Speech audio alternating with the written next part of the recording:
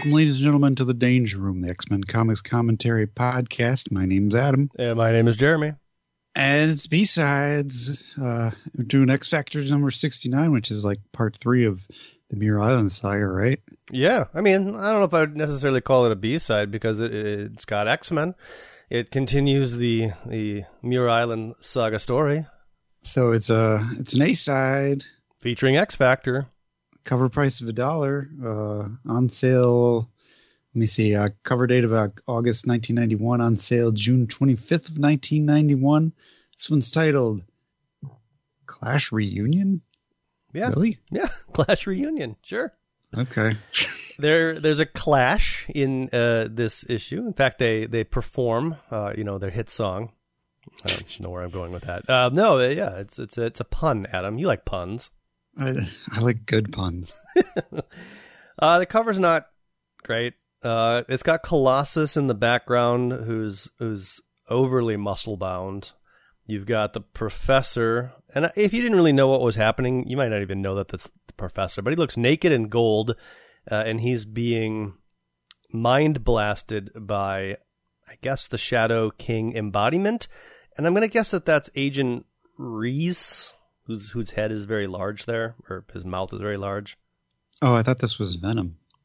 Well, I mean, that's easy to make that mistake because I didn't think it was Venom. Although with the coloring, I almost missed the Professor. Yeah, is that Valerie Cooper in the background with a giant gun? Either that or somebody from that island. Muir Island. No, the other island. Moira McTaggart. No, the other island. Siren? No, the other island. What other island? Yeah, there's no other island. Yeah, Genosha. It looks like a Genosian person with the green outfit and the big gun. Oh my God, that's a deep cut. Oh well, it's not that has nothing to do with this issue. How was I possibly going to know you were talking about Genosha? I don't know. Leap of faith. I don't know who that would be. I guess we'll go with Valerie Cooper, even though she's dead, as we've seen in previous pages of the X-Men. Professor X versus Shadow King in final battle. This isn't really going to be the final battle, though, I don't think. That's like barely a constructed sentence. Professor X versus Shadow King in the final battle. But then there's an exclamation mark, so they're just saying, in final battle. I mean, it works, but I don't like it. Speaking of grammar, Adam, this came up the other day. For whatever reason, we were looking up bands of the 90s, and Toad the Wet Sprocket came up. Okay. And since there's no comma between Toad and the Wet Sprocket, I was wondering, is it a command? Well, because it's a band, I think it gets special rules where it is whatever they wanted it to be. But yes, if it was a sentence, then it would all just be one big Toad the Wet Sprocket. It's like Toad would be the verb. I mean, Toad isn't a verb. It so isn't, it's just sort of confusing. You're using it as a verb. But yeah, you could. Hey, Adam, get over there. Toad is being used as a verb there, sure. Adam, get over there and toad that wet sprocket. And you're like, what? What am I doing here? Anyways, that was a fun grammar aside, folks. Use your commas appropriately, and people will know what you're talking about. Or don't, and people will figure it out. Crosby, Stills, Nash, and Young opt to not use the Oxford comma, but they do have commas. And it's because they're bands. But I don't think there's any hard and fast rules on Oxford commas. I think there's just some people that very much prefer it and others that don't care. I think the rule of thumb is if you're in a band, you don't want to have grammar in your band name. Punctuation. Unless you're like a pretentious band like Godspeed You, Black Emperor! Exclamation point. Yeah. Well, the exclamation point comes after the U. Oh. Is that an actual band, Adam? Yes, it is. Oh, nice. They got a lot of punctuation in their band name? Just that one. Okay. Just that exclamation point after you. Well, there you go. So, yeah, let's open this thing. I mean, the cover's not great. Let's open this thing up. No, really, we would be talking more about it if it was. Yeah. And not grammar. Yeah. Just shows you how this is a pretty average cover. It's not terrible by any means. It's just, it's very of the times. Yes. So we open up the book and everybody's mad at everybody. The whole country, perhaps the entire world, is angry. And this really lacks, in my opinion, I mean, we've talked about this before, and I think Chris Claremont had a much broader version of like how this would all play up and ultimately get to the whole final Mutant Wars battle thing. But the thing that kind of pulls this out of, things that we've done in the past is that when they were working on the Inferno storyline, they kind of weaved all those little weird things for months prior to the actual event. And as far as I know, this sort of everybody's angry because of the Shadow King is probably only confined to the pages of the X-Men. I don't know that for a fact. But it also just kind of seems to come out of nowhere. It was hinted at in the previous 2 Uncanny X-Men issues, but it wasn't made very concrete that this was happening on a worldwide scale. Or I'm not even sure what the scale is. It just seems like it's in Washington, D.C. right now. Well, that's just because that's where our focus is. But yeah, who knows? It said, I don't know. But isn't the Xavier's mansion, where is that? That's Massachusetts. So we know it's at least in Massachusetts. So it's an East Coast thing? Yeah, I guess. That could be. It's just confined to East Coast and Scotland. Right. Yeah, okay. Well, anyways, Valerie Cooper's back. And she's called in X Factor. It took them a lot to track X Factor. And, the X Factor guys, folks, they're like, hey, we just were in space, so we wanted to rest and recuperate, but when you told us what was happening, we knew we had a special set of abilities that would come in handy here. They talk about recovering from an event, which I'm assuming is the loss of their son, although he wasn't really lost. But I mean, it's still sort of a big deal. I could see them wanting to just kind of take some time and be like, wow. Right. That was a big adventure, and we lost Christopher. I hope he's okay. Right, and we'll touch on that at some point in this issue. So Fabian Nicieza, with lots of help, is the writer. I'm guessing Chris Claremont probably helped a little bit, but certainly not with the words. Some of these words are really bad. There were a couple of Chris Claremontisms in there, but I think only 2. Yeah. Will Portacio is the penciler. Task Force X, those are the inkers. Michael Heisler is the letter. Dana Morsehead is the colorist. Bob Harris is Riot Control. Tom DeFalco is Riot Control controller. Oh. Yeah. So, yeah, things are afoot. And then all of a sudden, in the audience, or not audience, but I guess amongst the crowd of angry people, somebody gets shot. X Factor runs into action and discovers that it's some guy, and they figure out who the gunman was. Cyclops takes him out with a blast, and then the police show up. But then they're worried about, like, well, how can we trust the police? What if they start shooting? Yeah. Everybody's people are screaming Beauty Scum and Taco Boy and Gorilla Lover. What do you think Taco Boy means? I don't know. I mean, I guess Gorilla Lover, maybe that's referring to Beast? I'm assuming it's referring to Beast. Taco Boy, that just seems to come out of nowhere. I don't know what Taco Boy is. I mean, if somebody was wearing like a low V-neck shirt with like some chest hair poking out, I could see that as like Taco Boy. Yeah, I don't know. Outside of that, I mean, I don't really see it. Yep. Don't know. Jean's telepathic abilities were restored. Clearly I missed something. When did that happen? I don't know. I almost wish my telepathic powers hadn't been restored, she says. My recollection is that during Inferno, she got like a touch of that power back, but it was more sort of like essences or feelings, sort of like empathic telepathy. But she's like, my full-on telepathic powers are back. And I don't... maybe I just wasn't paying close enough attention, but I don't really remember. It's probably that. I mean, I wasn't either. I'm assuming that somehow she got her full-on telepathic powers back in the last issue, because she didn't have it before that. Yeah. Or maybe she did. Maybe she's had it all along. In the last... yeah, because she went into, like, Christopher's mind, and so there was some... let's just say that Christopher, before he was put into the time-traveling gate or whatever, imparted a bit of his telepathic abilities onto Jean. Or maybe it happened before that. I don't know. Somebody out there will tell us. Yeah. You guys are dumb. It was in this issue. And you're right. We are dumb. Yeah. Valerie, once they get done, they return to hanging out with Valerie Cooper, and then the professor shows up, and he's dressed in a terribly, it's a decent looking suit, but man, his pants are really hiked up. He's got some suspenders going on. Clearly, space has been very good to him because he's built. He's all buff. He's almost. Colossus is standing behind him, and he doesn't look much smaller. Half as small as he normally would, standing in front of Colossus. Right. This is no longer the frail old man from X-Men #1. But so it's the professor. It's Peter Rasputin. Peter Nicholas is dead. Who is back? Henry Peter Gyrick, maybe? I don't know. Or just a rando. Maybe a couple of randos. I think they're randos because they have identical faces. Yeah, and then you've got Agent Reese. Jacob Rice. Who took me a minute to... I saw him evil down there, and for some reason I was like, is that Black Tom Cassidy? Why is he here? Because in the last issue of the X-Men, they were dealing with this whole thing that Agent Reese's body was like falling apart, and it was taking all of his concentration to keep it together. And this looks like a healthy, evil-looking man.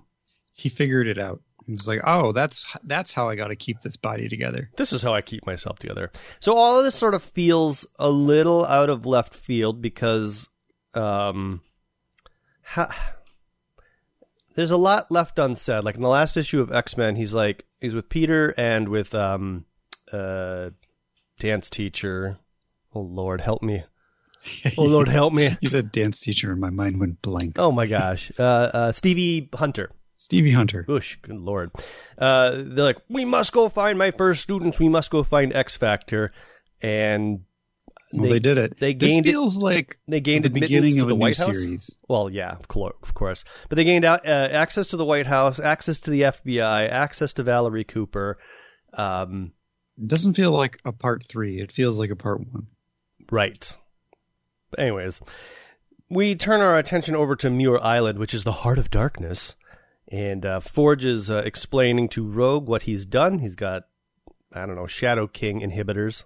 Yeah, he says that the gun that he blasted her with that we speculated was similar to the model that removed powers was just a temporary electromagnetic scrambling gun that blocks out the Shadow King's telepathic wavelengths, and then the real deal was he injects a microscopic neurosynaptic buffer which puts you back in control of your own thoughts and actions. I used it on Wolverine seconds before you showed up. There's some pretty bad dialogue here. Yeah. Where Rogue's like, hey, now what? Can I show off by hitting something? And Wolverine says, you'll get your chance, girl. We're going after the king himself. And Forge says, Elvis? Nah. We're ready for a showdown with the Shadow King. There's a lot of that type of dialogue going through this issue, and it's kind of distracting. It's that line is particularly jarring, and I could think of like 8,000 ways that it could be better written. Mm-hmm. If you wanted to like get a joke and it's like, not Elvis, mind you, we're going after the Shadow King or something like that. I don't know, something like that. This is just that. Elvis? Nah. Yeah. We're going to go take down the Shadow King. If I was Wolverine, I would just punch Forge in the face. Yeah. It's like, stop being pedantic. You know what I meant. And then they start talking about, problem is we can't see him. And then they start theorizing that, maybe he's not of a corporeal body. Wolverine says, I know all the scents on this island. There's no foreign scents out here, so he's not on this island. Or maybe he doesn't have a human body. Banshee shows up with a large sound, and they fight him. Just dance with him a while. Give me some time to hit him with the scrambler field. Just watch out for his sonic scream. Which Rogue does not. She gets caught by the sonic scream and goes down. But all that was enough time for Forge to reload or whatever he's doing and get a shot off at Banshee, knocking him back into the hero's side. And then Wolverine says, make a move, I make an incision, which that's not what Wolverine would say or do. That's fine. I'm okay with some of these things. They're not great, but no. But see, Wolverine, he's done. He's not under the Shadow King's corruption. he should. I feel like his character would be more like, hold on, boy, this will only take a minute. I don't want to have to do. I don't have to cut you if I don't have to. Yeah, I agree. I totally agree. I also don't like Banshee's like, what in? Little repetitive cuss, isn't he? It's like, eh. The earlier Rogue has, how do we stop him without hurting him? He's still under the Shadow King's control. And I get that that's dialogue to explain what's going on, but like, right. Rogue has been through stuff like this before. Yeah. She wouldn't say that. She would just go to action. Well, yeah, and she could rephrase it to be something like, I got to stop him without hurting him. This is going to be difficult. He's still under the Shadow King's control. Maybe I'll use my non-hurting touch powers that I have. Right, yeah, maybe I could absorb his powers and make him unconscious. They didn't even deal with that in this issue. Yeah, they don't want to. Nope. It's unnecessary. Nope. They're like, we can't have Rogue use her powers because it just adds a wrinkle that I don't feel like writing about. I don't want to deal with this wrinkle, yeah. So now that Banshee is back into the fold, they're now... this seems like a great plan. They should just wait for the rest of the X-Men to show up. They just one at a time, give them these little inhibitors. And they're not going to do that. They're going to go after everybody else. They start speculating, or Banshee knows all of this information somehow. The rest of the guys didn't. But Lorna Dane, who we didn't actually know where she was, like last time we saw her, I think she was pulled into a closet or something like that by Legion, and that's the last time we saw her. She is a nexus between our world and the astral plane. So she is existing between two different realities and funneling in Shadow King aura, I guess. There's something about how her power mutated so that she can be the nexus. Right. Which, as I recall, her power became, she lost her magnetic controls. And now she's just, lose them. She lost them, and now she's just big and strong. She's big and strong. Yeah. So she doesn't have the magnet powers. Well, didn't we find that, what's her name from the Savage Land stole them? Yes, Zaladane. Zaladane, yeah. Right. So she never got those back? I don't think so, no. Not that we've seen. So I would say that some of this probably is being rushed. I'm guessing that these are all probably from notes that Chris Claremont had laid out of how he wanted the story to progress. And over time, we'd probably learn what had happened to Lorna Dane in a more natural way. But here it's just like, she's the key to all of it, but we don't know where she is. Yeah, it's not great. And it's not terrible, but it's not great. And I, Banshee, who is under the same control as most of you, somehow know this information, even though you don't know this information. Well, Banshee probably was not under Shadow King's control back when Lorna Dane went missing. No, but neither were these people. But then again, I guess, how does he know that she's a Nexus? Exactly. That's what I'm saying. Maybe Legion was bragging about it. Oh, I've got Lorna Dane over in the closet, in case you were wondering where she was. She's a Nexus now. Yeah, she's not in the closet. She's between our reality and the astral plane. Maybe. I doubt it, but maybe. Yeah, it does seem a little weird. Okay, we cut to a sub that's under the sea, which is kind of a neat idea that they have to go into a big old sub to hide from the Shadow King. But another thing is we'll learn that this sub has properties to protect the Shadow King from detecting what's inside, which is like, why do they have this? I don't know, maybe they just had it, but then it just so was like, happened talking to Valerie Cooper or S.H.I.E.L.D. or whatever, and he's like, do you have a sub? It needs these particular specifications. That will protect us from the Shadow King. And then Nick Fury is like, yeah, we got a sub just like that. We actually do, now that you mention it. We didn't know what we were going to do with it. It looks like a S.H.I.E.L.D. helicarrier underwater. Again, this is another element that could have been sort of like ramped up in multiple issues of, this is what we need to do to attack the island and make sure that we're undercover. And S.H.I.E.L.D. could be working on this thing while the rest of the X teams are all making their plans and stuff. But here it just exists, and I like it. I like the idea, makes sense. But it just comes out of nowhere. It's a neat idea. Yes, it could have been brought in a way that was more coherent, but right now we're dealing with Jacob Rice having fiery hair in order to tip us off that he's a bad guy, and it's like at first I was like, what's going on? Yeah, and well, in the way that it's drawn and framed out, it kind of looks like he's on a Visi screen.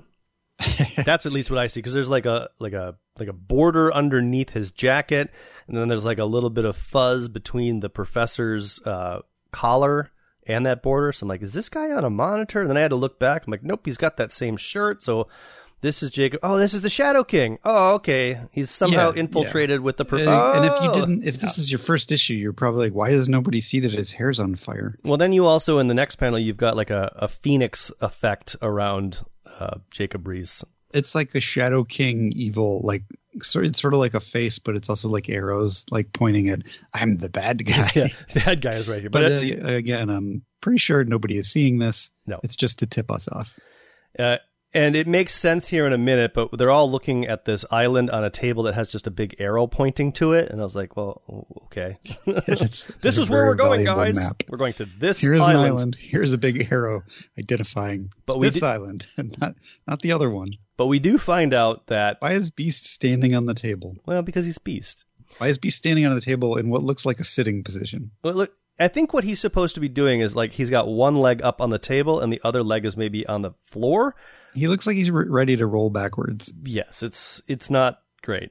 He just seems to be like he was rubber stamped in there because he doesn't quite exist in any of the planes. He's in mid-motion. He's leaping to the table. Maybe.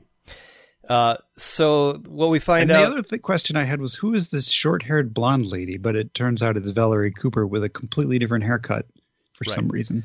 Earlier when we saw her, she had her sort of normal blonde long hair. Here it's back in sort of like a mullet ponytail because she's got like the bangs. The sides look short, but her ponytail sort of, it was miscolored and it blends in with her jacket. So I think that's why I got thrown off, because it was like... I, too, was also like, hey, did Valerie Cooper stop off for a haircut, or what's happening here? And I put all that together. So it turns out that this arrow is a static zone that Forge erected and somehow notified the professor that this is your attack vector. So they have to go in through the arrow? Right. That's their path. Everything else can be detected by the Shadow King. How'd they figure that out? Exactly. So again, Forge, who was mind free, as the professor says, I guess between pages, used his sat phone to call up the White House and say, "Hey guys, I'm gonna put an arrow on that sub, and just follow it." And that's how we got to where we're at. So I don't understand. Like, I get that the Shadow King is there, but seeing as how the Shadow King can read anybody's mind on this ship, shouldn't he not be able to control Jacob Reese? I think Jacob Reese is dead, and he's using probably the totality of his power to keep that form alive, which is maybe, again, none of this is said in the issue. I am just spitballing here, that he can't use his powers. And then you've got the extra factor of the sub preventing, I thought it would be preventing mental penetration, but he's already in there, so I don't know. So he can still control stuff because he's there. Let's assume he just can't read minds. Let's assume that the Shadow King is sort of like a psychic parasite that is inside of Jacob Reese. Okay. And he's not an external force at the moment controlling Jacob Reese, which sort of breaks everything we've learned up until this point. Yeah. Okay. Whatever. Because it doesn't make any sense. The whole reason they're on this sub is so that they're not detected by the Shadow King. So they come up with a plan of how they're going to attack. They don't want Jean to go in for a full frontal attack because she's brand new with her regained telepathic powers, but she can put up some side screens to prevent the Shadow King from knowing that they're attacking. The professor can't do any of this because the moment he sets himself outside of the sub, the Shadow King will know where he is and attack. He also says the Shadow King has no idea that Jean has regained her telepathic abilities. Sure, yep. He says that while looking suspiciously at Jacob Reese, leading me to believe that this is all part of a trap. Right. But maybe not. Yeah, and so Jacob Reese here, he's very skeptical of the whole plan as he lets everybody know. And then we see... And in the next page, he does reveal himself to be the Shadow King. He takes Valerie Cooper aside and says, this has been pretty awesome. I thought he sent Mystique to kill Valerie Cooper. Shouldn't he be like somewhat surprised? Like, way to survive that that whole murder thing. I don't know. I'm a little confused. Maybe I'm not remembering how it happened. Mystique goes in and kills, off panel, kills Valerie Cooper. We see a blam, and we don't know what happens. All we see is Mystique go in with a gun, and then we hear a blam. So somebody's dead. It's either Mystique or it's Valerie. Well, Adam, I thought Jacob sent Mystique to kill Valerie Cooper. There's a twist at the end of this issue that is only for the audience and not for any of the characters that exist in the story. So the only reason that he is not surprised that Valerie Cooper is alive is so that the twist at the end can work. Okay.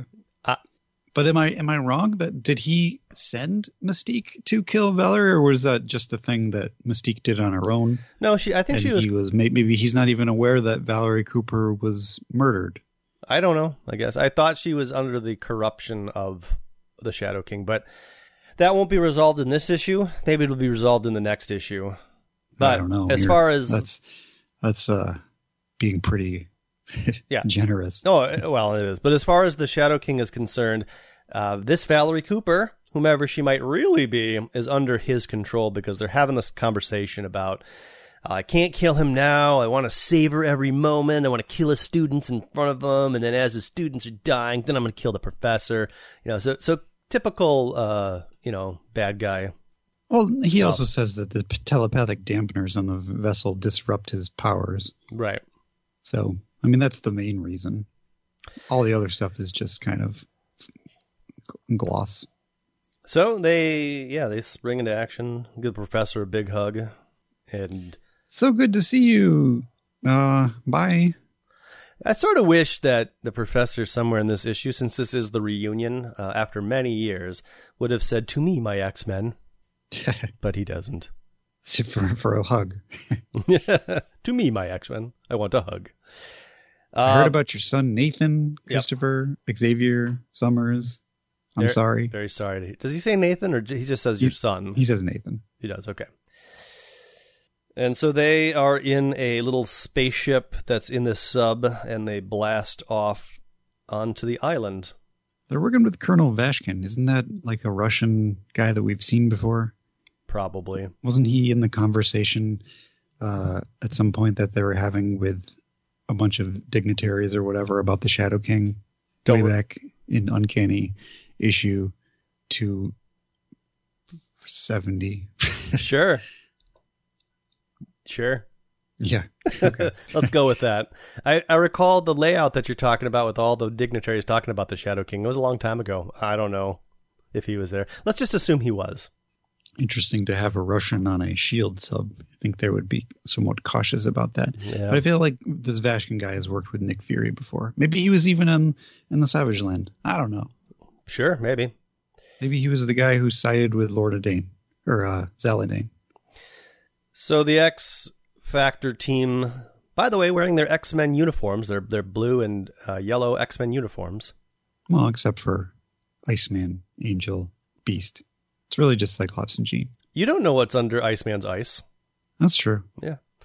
So they get attacked by what I would assume, other than Moira McTaggart, are people that Angel wouldn't know. Multiple Man, Psylocke, Gambit, Jubilee, and Moira. So he would know Moira. He's reviewed the files. I mean, clearly. they had all this time in the sub. I'm sure the professor has been going over, like, okay, these are the new X-Men. The professor doesn't really even know a these whole people. lot Exactly. about Psylocke or Gambit or Jubilee, but that this is what they look like. Would the professor even know all that much about Madrox? Yeah, because he was there for Madrox in the first appearance of Madrox. Okay. Well, I guess that makes sense, but I sort of wish this dialogue was more like, "Hey, Scott, I got Moira in my sights and 4 others that I don't recognize. I think these might be..." But he's like, "Oh, it's Madrox, Moira, Psylocke, Gambit, and Jubilee." It's like I recognize them from the files. Yeah, they look just like their photos in the files. Excuse me. Edit point there. Anyways, Cyclops blasts them. Jubilee calls out, like, "Oh, it must have been that Cyclops guy shooting Gambit. Not that I mind." Yeah, I'd never seen Gambit hit before. Right. So why does Psylocke start screaming I'm assuming this is a Jean Grey attack or something. But someone says, Psylocke, what's happening? It's like they're attacking us. What do you mean what's happening? I don't know. It could also be that Cyclops' optic blast ricochets off of Gambit and into Psylocke. It looks like it goes between the two of them. It does. But I'm assuming, yeah, it hits Gambit in the thigh. Beast jumps up and grabs Siren. Iceman freezes Madrox. And our Archangel says, hey, don't even think about running Moira. No way he can duplicate himself if he's encased in solid ice. When has that ever stopped anybody? It's just going to bust out. Cyclops radios in and says, we met some resistance, but we took care of it. Looks like the Shadow King's playing a mental game, not really a physical game. Don't be lulled by defeating the puppets when the puppeteer is still control. And be careful of Legion. He may be the host. And then with a loud... The host of what? And then with a loud swoosh, Legion shows up. Or he may not. Yep. Either way, boys, girls, Gorilla's second mention of gorillas. Right. So I guess that is Beast. No mention of tacos, though. No tacos this time. Tacos feels like a Deadpool thing. And Fabian Nicieza probably does write a lot of Deadpool at some point. Maybe that's where Deadpool got the tacos, just because Fabian Nicieza is obsessed with tacos. Could be. Taco lover. I got tacos in. It feels like a racial slur, to be honest, but yeah, I suppose that, yeah. I mean, it could be. So it's really out of place in that dialogue. So everything is on fire because Legion attacks with a pyrotechnic assault. Jean couldn't get a teak shield up, but Iceman is able to douse the flames, and this is when Jacob Reese, as the Shadow King, springs into action and grabs the professor by his neck and says, watch as your students die, and then I'm going to kill you. Val need help, hurry. And he's like, no, she's not going to help. She's mine. She's been my Jacob Rice has been my human host for months. And what I do like the crazy faces on Legion and the new sort of crazy faces on the Shadow King. I like those little touches. I mean, the art in this issue isn't the usual kind of, I don't know what's happening most of the time. It's a little bit better than that. It's more cleaned up. Oh, yeah. Yeah. I can follow the action in this. A lot of traits that we will see moving into, as we continue through the 90s. Mostly good stuff here from an art perspective. So the Shadow King says, Valerie's mine, but then Valerie's like, nuh-uh, and she turns into Mystique and shoots Jacob Reese in the face. How, says the Shadow King? And his whole head lights up on fire. Yeah. Like, as it was previously. Yeah. So, Legion... Is this really happening? I don't know. Legion, I guess, regains some control, or something happens. He's got a question mark. He screams real loud. And then we see Lorna Dane in between, I guess, our reality and the astral plane. We do get a little bit of dialogue about how Bobby, it's not specifically said out there, but they're like, Bobby, we know how you feel about Lorna, because they dated for like an issue way back when. Yeah, I was trying to remember. When was that? That was pre Chris Claremont, so it was in the old days, pre-Havoc. So it was before Havoc and Lorna Dane met. Exactly. So Iceman dated Lorna Dane. Beast was dating Vera. Well, they're thinking they have to kill her. But then Ford shows up and says, don't touch Polaris. Yeah, they run up a lot of dialogue around this sort of no-win situation of like, we do nothing and the world's gone. We do something and Lorna's got to die. What are we going to do? And that's when Forge busts in. If you break the link she has now, you may as well be killing her, says Wolverine. Yes. Good to see you made it here alive, ex-guys. Right, and I guess we're seeing from Lorna's perspective what's happening. Yeah, sort of. And they keep saying, Scott, if we don't do something soon, the Shadow King will recorporate himself on the physical plane. I can feel it happening. This is Jean talking. Jean's right. In English, the poop's about to hit the fan. And Iceman says, well, but if we act now, we'll kill Lorna. This isn't a good choice. They don't get to make that decision because Legion springs into action, and he's all wacky and crazy. And I love what's happening with his face here. And he says... Well, I guess he's been taken over by the Shadow King. It says, out of luck, out of hope.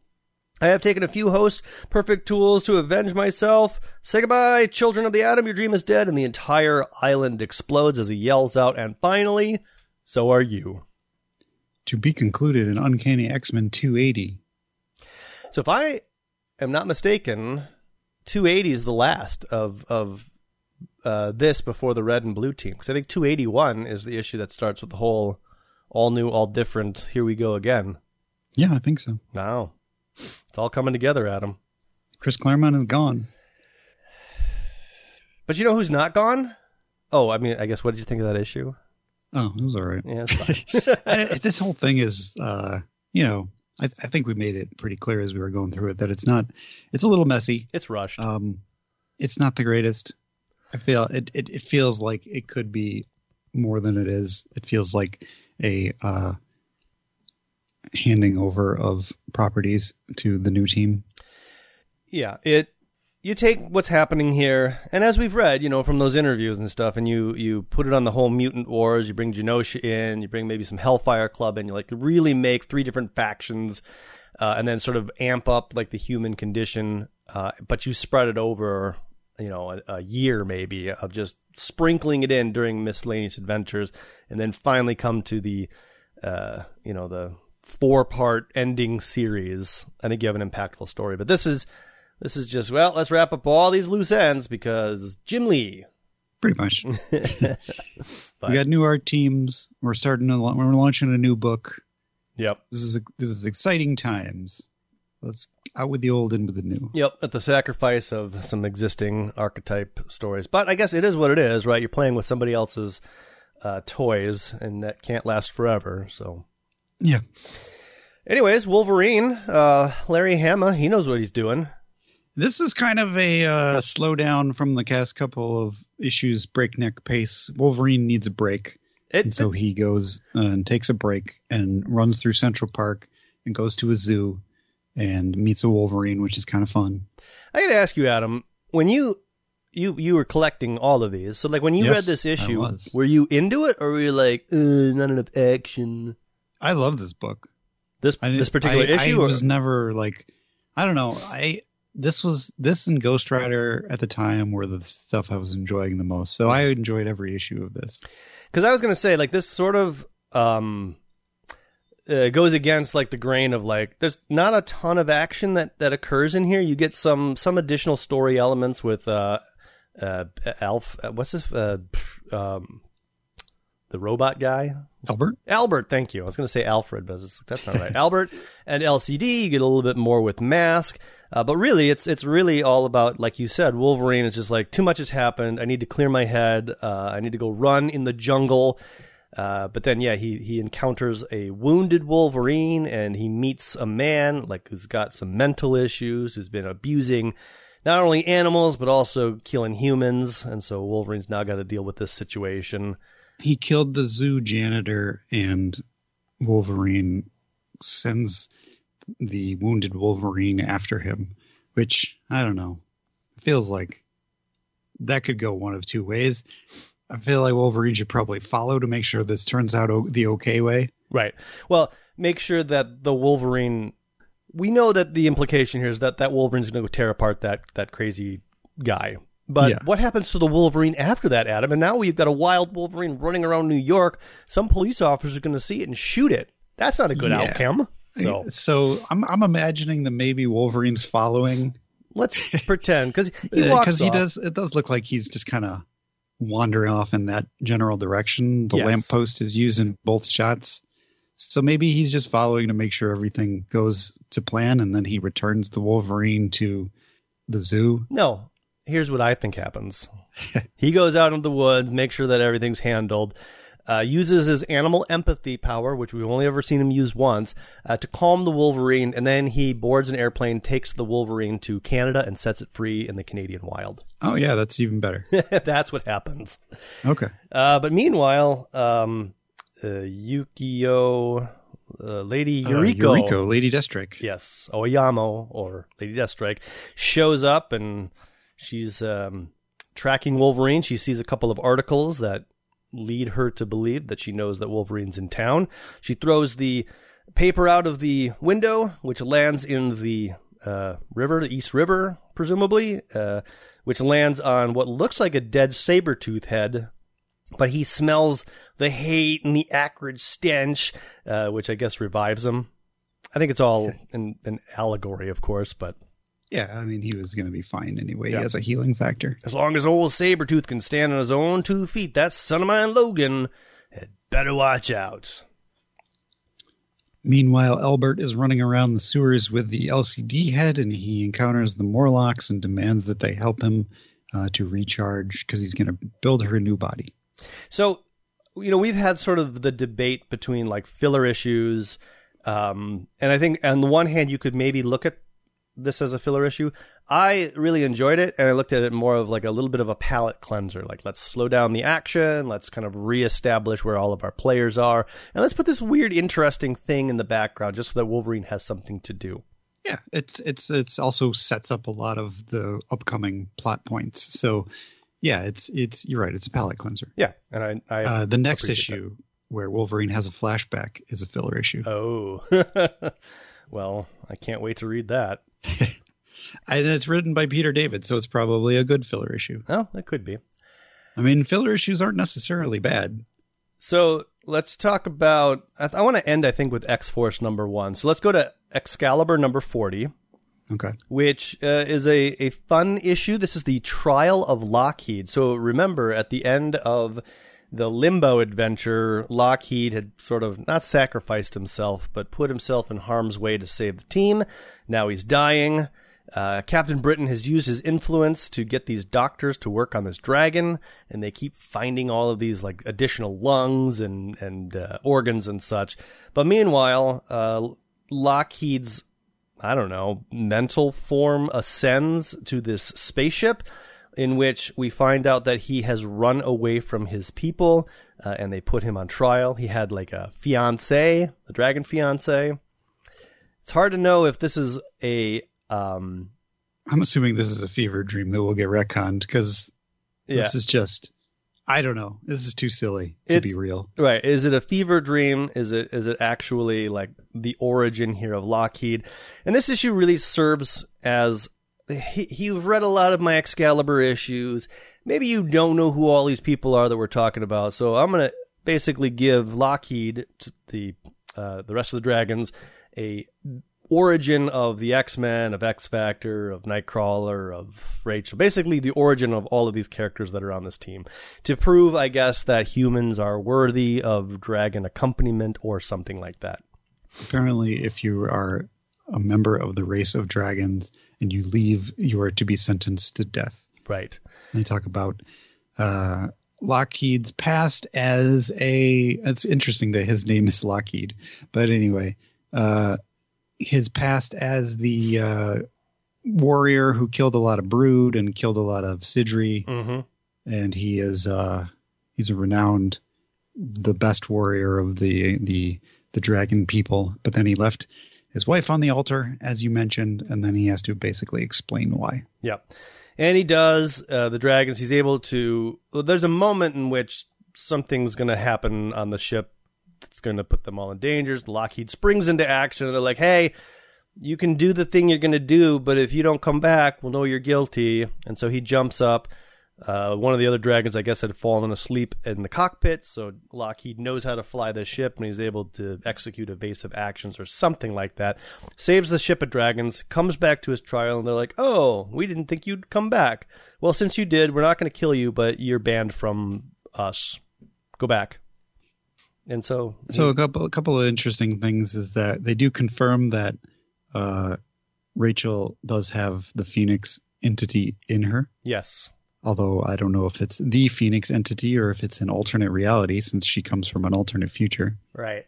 So there might be two Phoenix entities in this universe now. Yep. The other interesting thing is that when Lockheed starts describing the cross-time caper to all of the dragons, it puts all of them to sleep. Yeah. Yeah, which is kind of funny. Was just a kind of commentary on that whole arc storyline, which could have been good, but was really boring. So there's a helicopter that lands on top of the hospital. So Lockheed is basically put back into his body.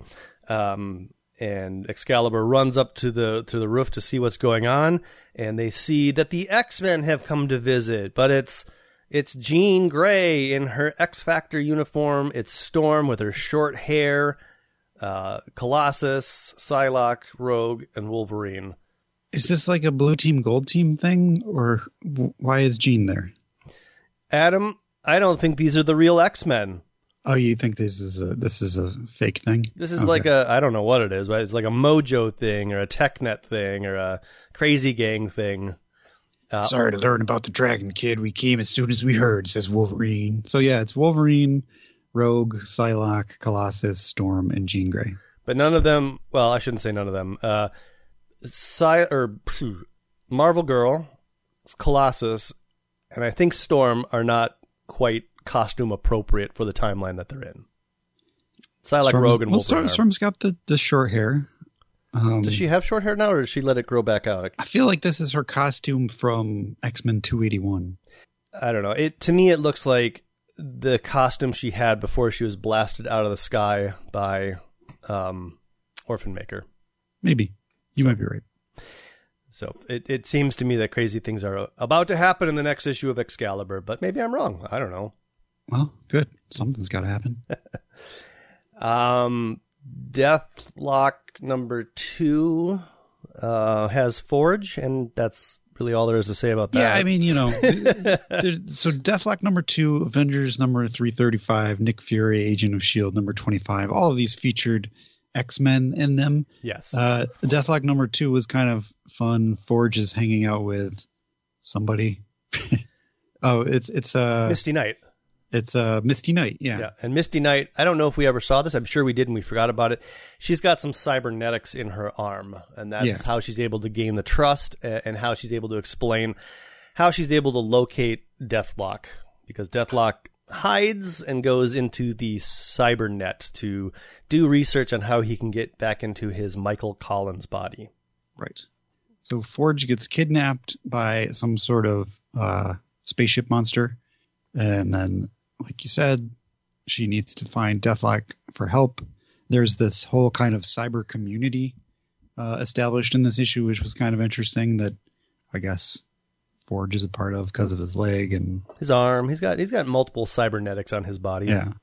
Anyway, he's not in most of the issue, but he does show up at the end where they have broken into the bad guy facility, and a lot of people are being held in one of those classic doomsday machines.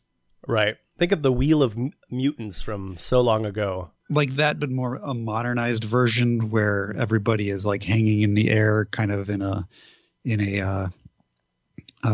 Extinction Agenda sort of way. Right. And then Avengers number 335. That basically, there's 2 stories in it, and the second story is Beast. Well, the Reserve Avengers, as they're called.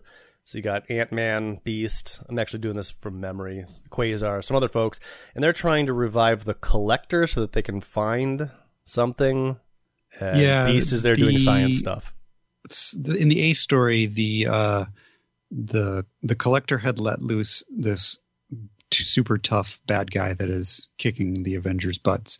So in the B story, Beast and team are attempting to figure out what they can get from the Collector to resolve that A story, basically. They need an edge. Because the A story villains, Thane Ector or something like that, I can't remember, are so tough that they're going to need an edge. And they end up, Ant-Man ends up shrinking Beast himself and the Collector, and they go into a tiny little spaceship. Because the Collector, in order to collect things, he shrinks things so that he can, which is a great idea for saving space. Right. I wish I could do that with all my stuff. Yeah, it'd be great. And they get attacked by a monster. It was all right. It was fine. I don't know when this takes place, given how busy Beast has been. I know, right? Is this before or after where we are? I'm sure we'll never know. Yeah. Nick Fury, Agent of S.H.I.E.L.D., basically has a cameo of Wolverine who's in Madripoor, and he senses that there's a problem with Nick Fury, and he's going to have to help.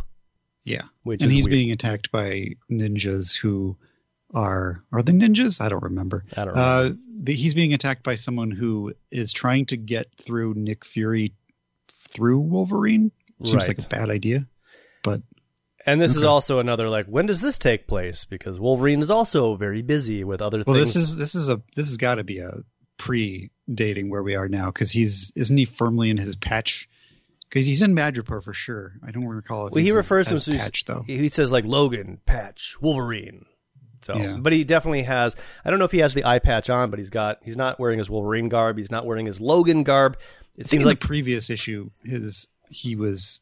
Because he had a 2-page cameo there, too. I think there he was Patch. Yeah. But after he got attacked, he might have lost the patch. Exactly. And then Marvel Comics presents number 71. It's 2 stories in this one. Did you read the Warlock story? I read it a couple weeks ago, and then I skimmed it yesterday.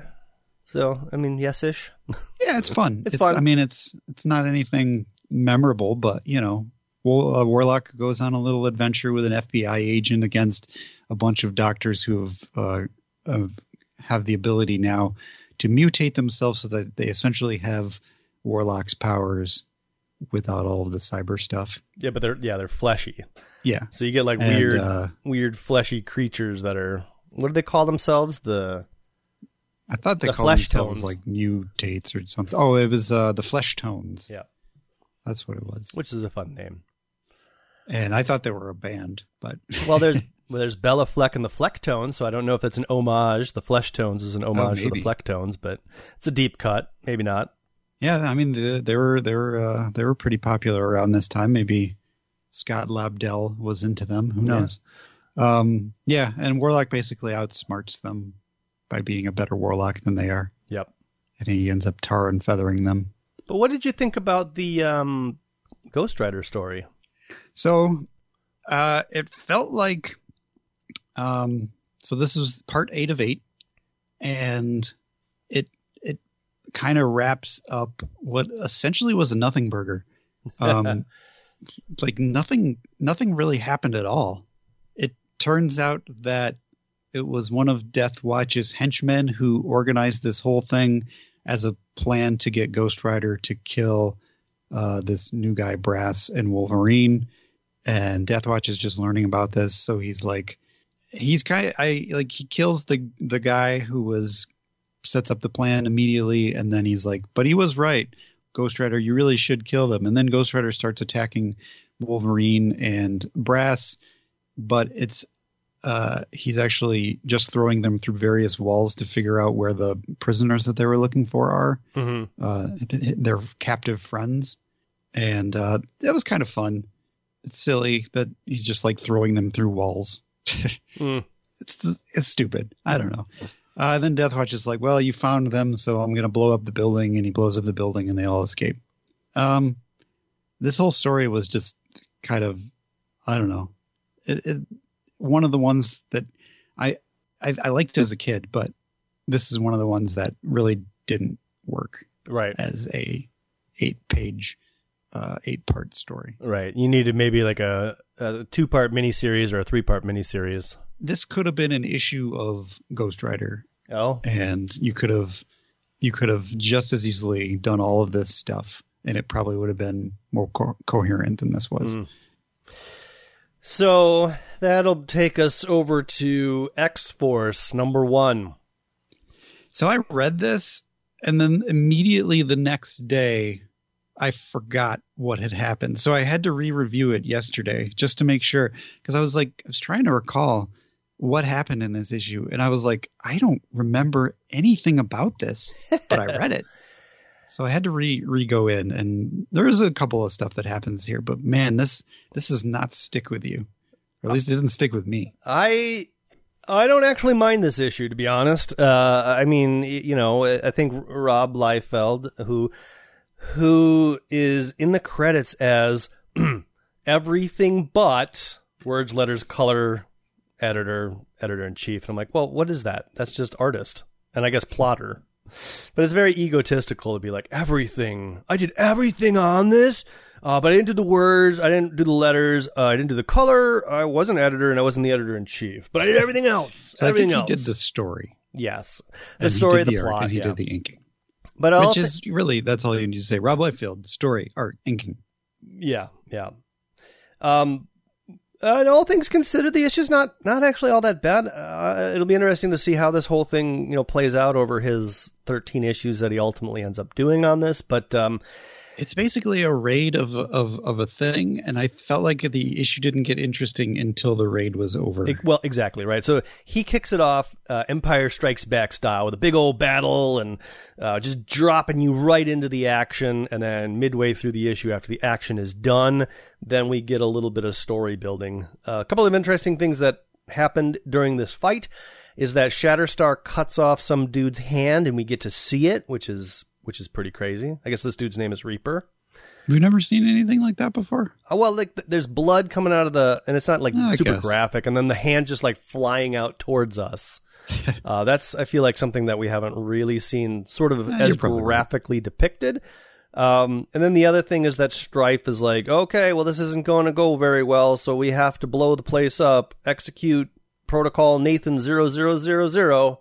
You're like, he does refer to Cable as Nathan. Or whatever you're calling yourself these days. But his self-destruct code is Nathan 000, and then he refers to Cable as Nathan or whoever you're calling yourself these days. Which is all I do like that Strife is standing on the panels. He's got his, in this full-page first introduction of Strife, his one leg is up and he's standing on two panels. And of course, I've complained about this before, but Strife's costume is so impractical. He's got these little horns that hang down over his chest, meaning that he wouldn't be able to turn his head because it's all metal. Then he's got all these little Wolverine flaps on his head, which would make turning his head in the wind, oh my gosh, a disaster. And then his shoulders have all these spikes that these little fins would bang up against. This to me is like what you draw in 6th grade and like, oh, dude, this is awesome. But the practicality of this outfit is zero. Well, you can see an example of that in the leg that I mentioned that he is standing on the panels. It's bent upwards, and in order to make that happen, it has to be drawn over the top of something that is that he doesn't bother showing how it moves aside. His metal loincloth, which basically means that metal loincloth is just cut through his inner thigh so he can put his leg up there.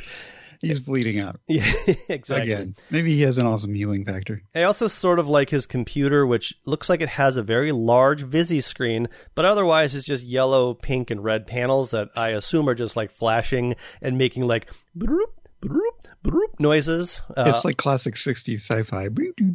Exactly. That's what I imagine the room sounds like. Exactly. So there's more fighting, and the Zero dude teleporter teleports all the bad guys away. And is this where we first get introduced to the body slide? I don't know. I thought that we had seen it before, but it could just be because I'm familiar with it. It's a neat name, whatever it is. Scoutcraft 1, location to our coordinates, body slide by 6. And then everybody teleports to their little ship. And then Gideon, we get some Gideon and Sunspot story. They're basically going to go take over a company, and they're also doing some fight training for some reason. Which is fun, because I didn't realize that Sunspot was still in this book. And I was like, oh, he didn't get rid of Sunspot. He's just not on the team, and we're still kind of following him. I wonder how long that'll last. Yeah, I feel like he's going to get added to the team, or maybe he joins the MLF. I'm not really sure, but I think he remains a part of the book. But either way, they're going to go buy out some company. Gideon's very proud of Sunspot. He's like, you really understand all this business and how to yield this power. And so they're going to go off and do this thing. Meanwhile, we meet another guy We meet George Washington Bridge, who's a character I always liked. He is a S.H.I.E.L.D. agent who's on who's tracing Cable. He has intimate history with Cable, and he's basically like if this were a TV series, he's just the guy who's in every episode trailing Cable. He's the Mr. McGee of Cable. It's fun. Do you know who Mr. I've always liked George Washington Bridge. I wonder where he is now. Did you get my Mr. McGee reference? I don't know who Mr. McGee is. Are you kidding me? It would just went over my head. The Incredible Hulk. I know who Mr. Magoo is. The Incredible Hulk. Mr. McGee? Yeah, don't make me angry, Mr. McGee. That's the guy who followed Mr. Hulk around on the show was Mr. McGee. I'm gonna go look His this name up. was really Mr. McGee. Pretty sure. Let me look this up now. I'm probably wrong. That's terrible. Hulk. I mean, I'm not saying you're wrong for sure, because I definitely don't know. I know there was a reporter who was following a Hulk around. Yeah, Mr. McGee. Don't make me angry. His name was really Mr. McGee. Yeah. Wow. I don't know what That's his first name was. I'm sure his first name was mentioned in the series, but I don't remember what Jack McGee is what IMDb says. But yes, he was Jack McGee, and he was basically this reporter that was trying to uncover who the Hulk is and was constantly on Banner's tail.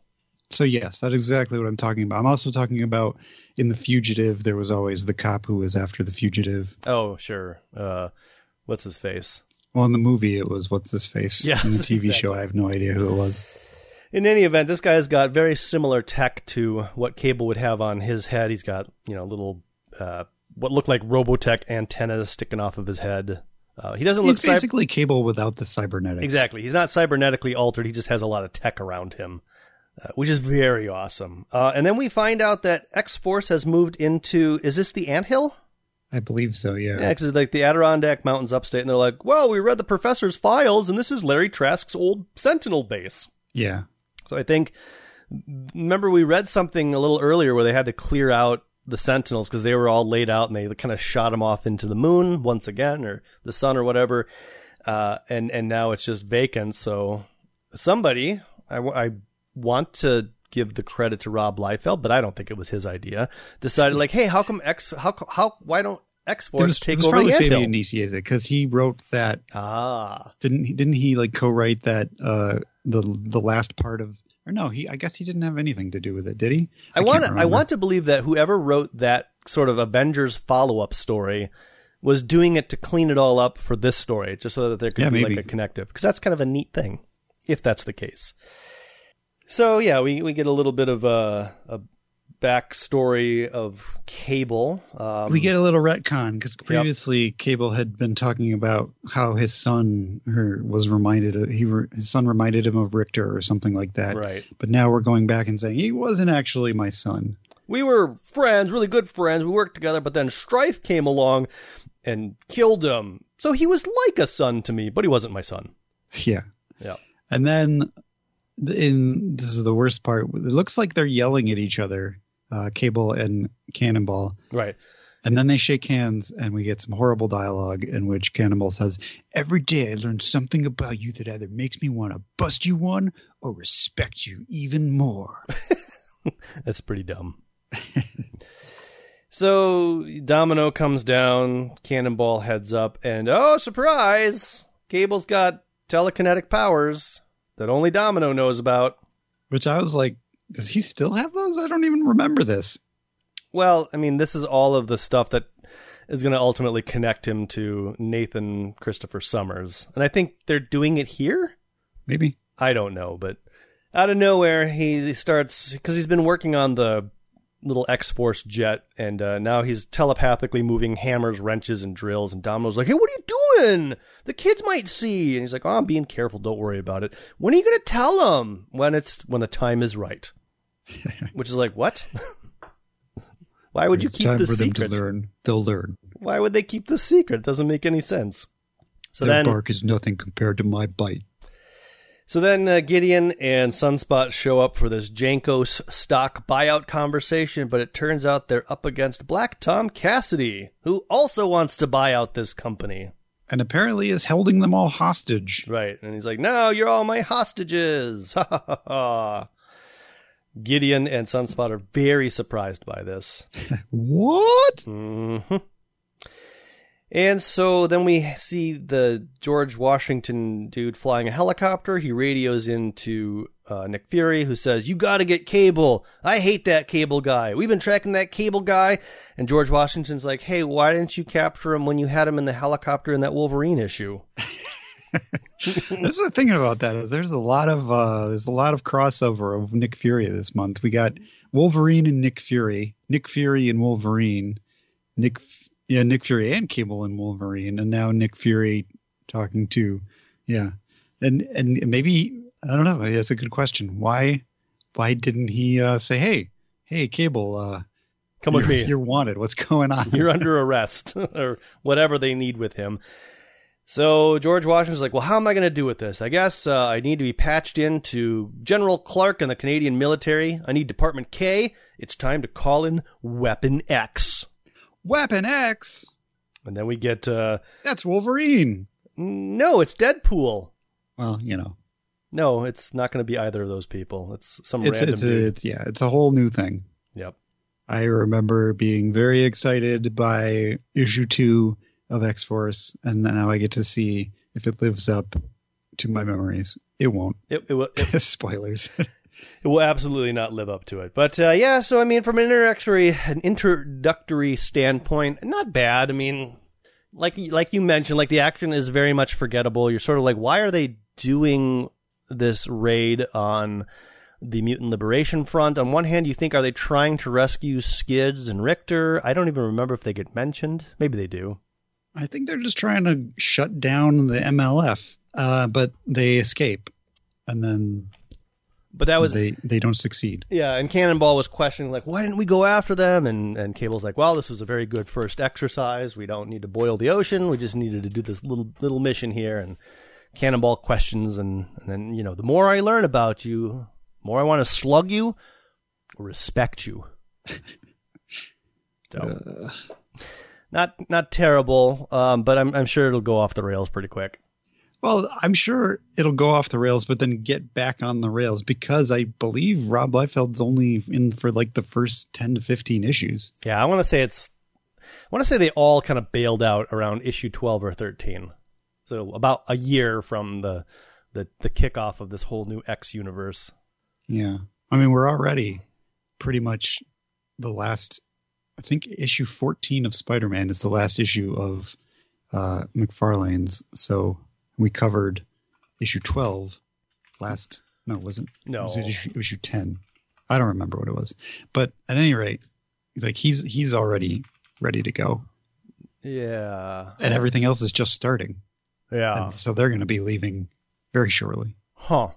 Yeah, that's right. Spider-Man had a good, 3 or 4 issue lead on everything else, but I thought he made it to like his. So there was the 5 issue opening thing. There was a 2 issue Ghost Rider crossover. There was the 5 issue Wolverine crossover. So we just covered issue 12. 12, yeah, and then there's like another issue 13 came out this month. It's the 2-part Morbius. It's Morbin Time crossover. Yeah.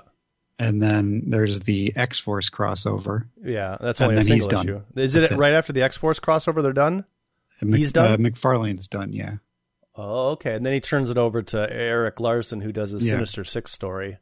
And then I think it's like a 6-part Sinister Six crossover, because I had to buy some of those because they had Ghost Rider in them.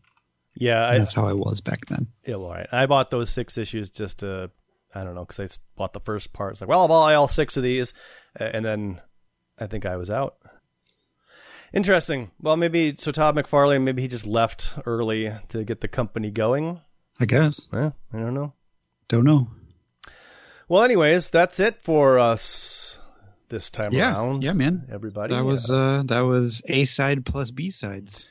So if you want to get in contact with us and correct all of our errors and omissions, you may do so by visiting us at www.xmenpodcast.com, going out to facebook.com/Danger Room Podcast, tweeting us at Danger Room Go, emailing us dangerroom@xmenpodcast.com. Go out to iTunes or anywhere you subscribe to podcasts to like, subscribe, and leave stars and all that jazz. And visit our sort of dormant patreon.com. A lot of content out there. We'll be firing it back up fairly quickly here, but that's patreon.com/Danger Room. And our theme music is provided by Laszlo Holyfeld. And the next time that you join us on the Patreon, you'll learn, because we talked a little bit about video games last time around. We're not going to do that this time, but you'll learn, did Jeremy actually play Zelda as challenged by Adam, and did he like it? And as a side note, did Adam play Zelda as well? Oh, that's right. There was sort of like you do it and I'll do it, and we'll see where we end up. Did any of that happen? We don't know. Well, we know. So exciting. So there you go. Did 2 men in their 40s play a game from the 1970s? 80s, come on. Was it the 80s? 80s. I don't know. It was like 84. Come on, give us 84. Some credit. Yeah, sure. Whatever. I don't know. I think I was born and I had a Nintendo. You were born with a Nintendo in hand? Yeah. Yeah. Well, Adam, you got anything else? No. Wrap it up. I don't have anything else either. So until next time, my name's Jeremy. My name's Adam. And the Danger Room is closed.